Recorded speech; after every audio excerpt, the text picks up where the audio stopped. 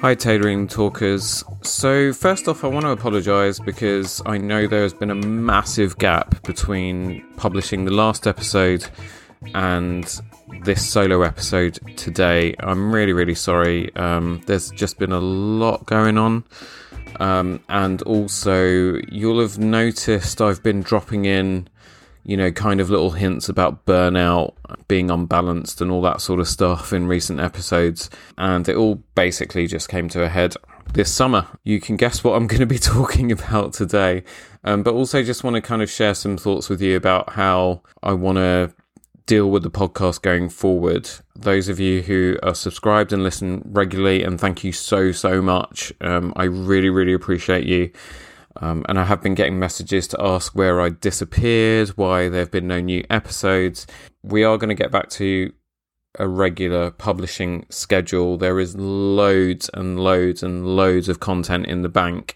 But I want to mix things up a little bit because the title of the show is Tailoring Talk, and the original intention when I started the podcast was to talk about menswear and give advice and tips on fashion and style and so on. And those of you who follow me on Instagram will have seen me doing that through my Instagram Reels, where I answer fashion and style questions that people ask through 60 seconds or less videos. And I want to kind of start doing a sort of form of that with the podcast as well. I was talking to Wade Galt the other day, who some of you will remember from a past episode, the 3-day Weekend Entrepreneur. If you haven't already checked out his podcast, go do that now. And Wade got really excited when I mentioned that I had the idea just to sprinkle very liberally some very short 5 to 10 minute episodes just on style tips and, kind of fashion questions, talking about things that are quite topical when there are, kind of big events that are happening from a style point of view. And also we were kind of talking about this idea about, sort of doing a little mini kind of every few days diary of a tailor, because I do end up in some, shall we say, interesting situations throughout my weeks. I won't want to be mentioning names and that sort of thing, but it would be nice to share some of those stories. So let me know, where to write into. You can DM me on Instagram, or you can email tailoringtalkpodcast@gmail.com.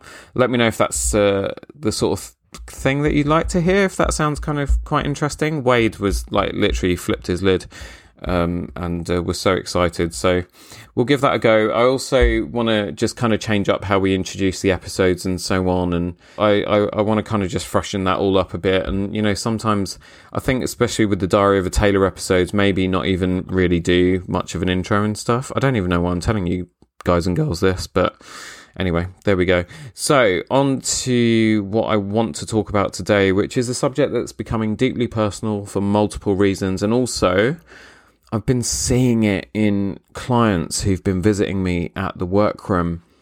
They come in and, we have a measure up and we go through what they need for the season, and I'm showing them fabrics, and they're sitting there in the comfy chair at the workroom, and I have seen clients literally their eyes just closing in front of me, like falling asleep.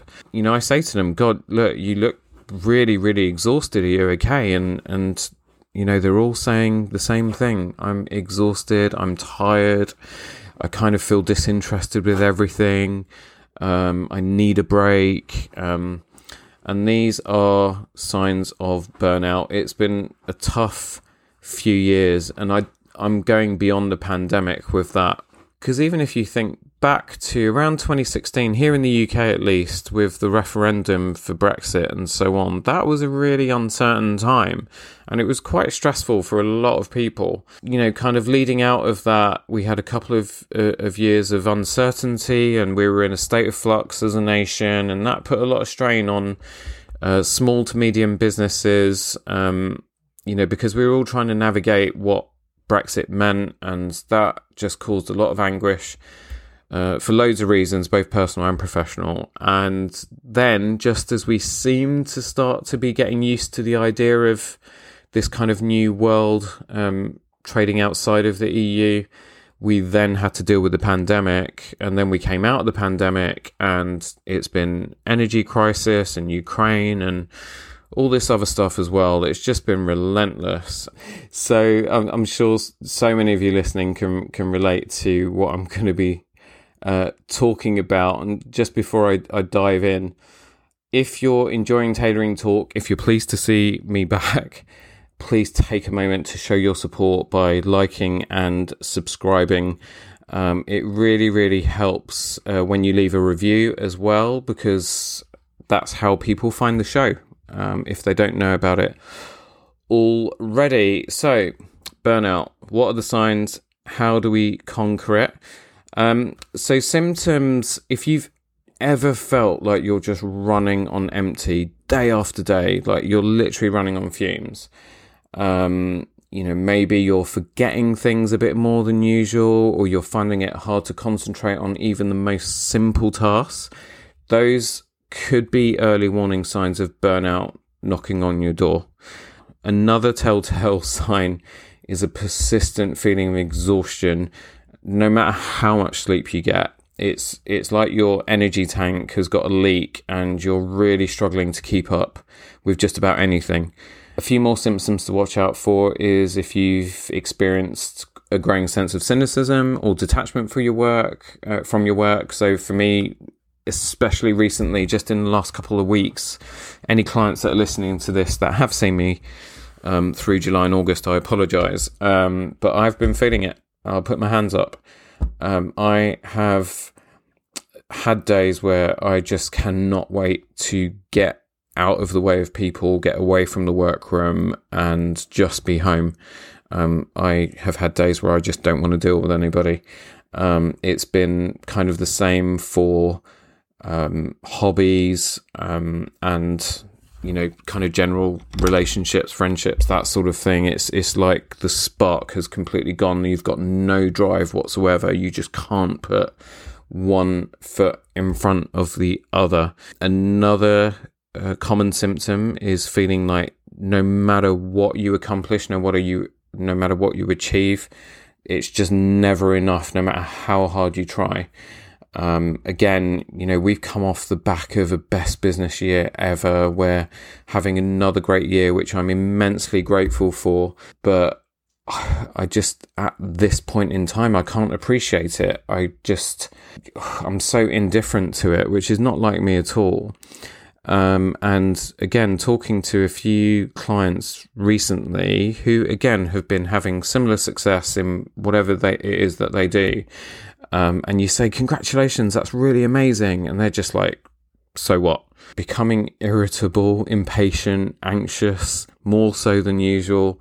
These are all symptoms that you need to pay attention to. So let's not drown in despair. Let's use this time together to equip ourselves with some strategies to face burnout head on. So tip number 1, and I've got 6 of these that I've written down. So number 1, set boundaries. Like, absolutely set boundaries like a pro. If you're scrolling through the episode list of Tailoring Talk, find the episode with Diana Alexandrova. She is an absolute pro at this. If you're really finding it difficult to set boundaries, just listen to her. It's really easy to let work or obligations just creep into your personal time, but it is so important that you draw a line. Allocate specific times for work, for relaxation, for social activities. Block things out in your diary and ring fence them. Like, literally nothing can take precedence or creep into those time blocks. A well-defined boundary is your secret weapon against burnout. Number 2, prioritize self-care. If you remember the airline safety briefings, a lot of you hopefully have managed to get on a plane and get away and find some sun this summer. They tell you to put your own oxygen mask on first before helping other people. If you don't do that, if you don't put your own oxygen mask on first, you're going to pass out and then you're not going to be able to help anyone. The same principle applies to life.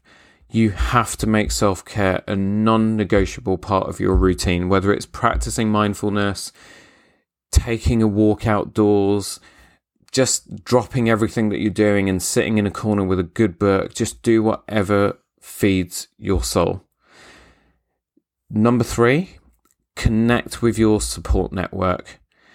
I have got a couple of my friends who I will always pick the phone up to and just share my feelings with and find out how they're doing and, get them to check in with me as well. It's so important. And obviously my wife, my best friend, we spend so much of our time together because we work together as well.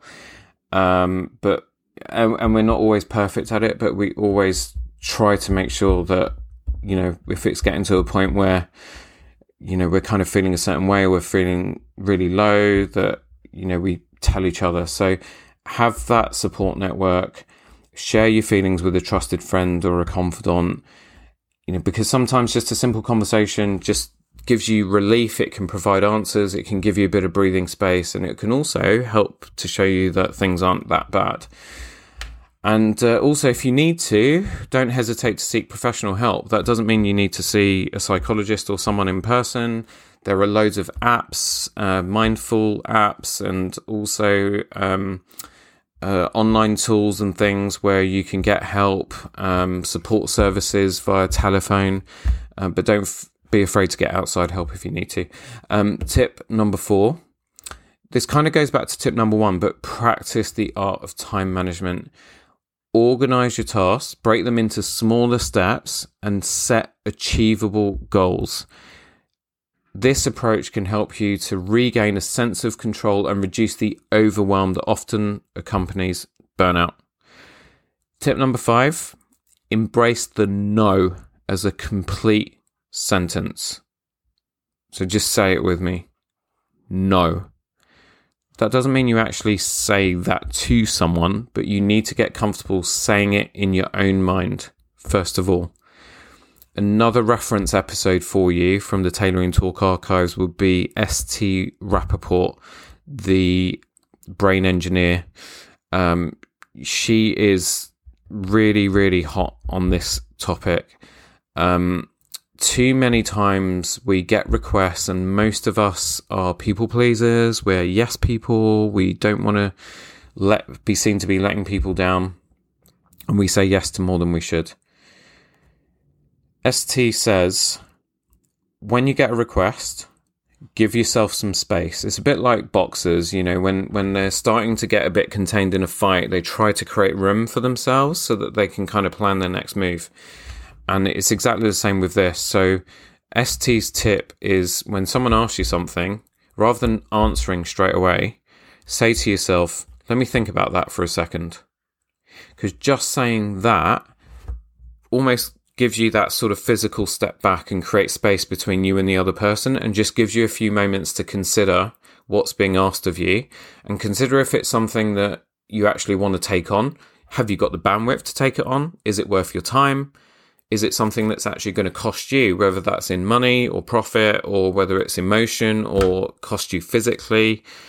But buy yourself time. It's okay to decline any additional commitments when you're feeling completely stretched. Your time, your energy are valuable resources. So buy yourself some time. When you get a request, don't answer straight away. Consider it.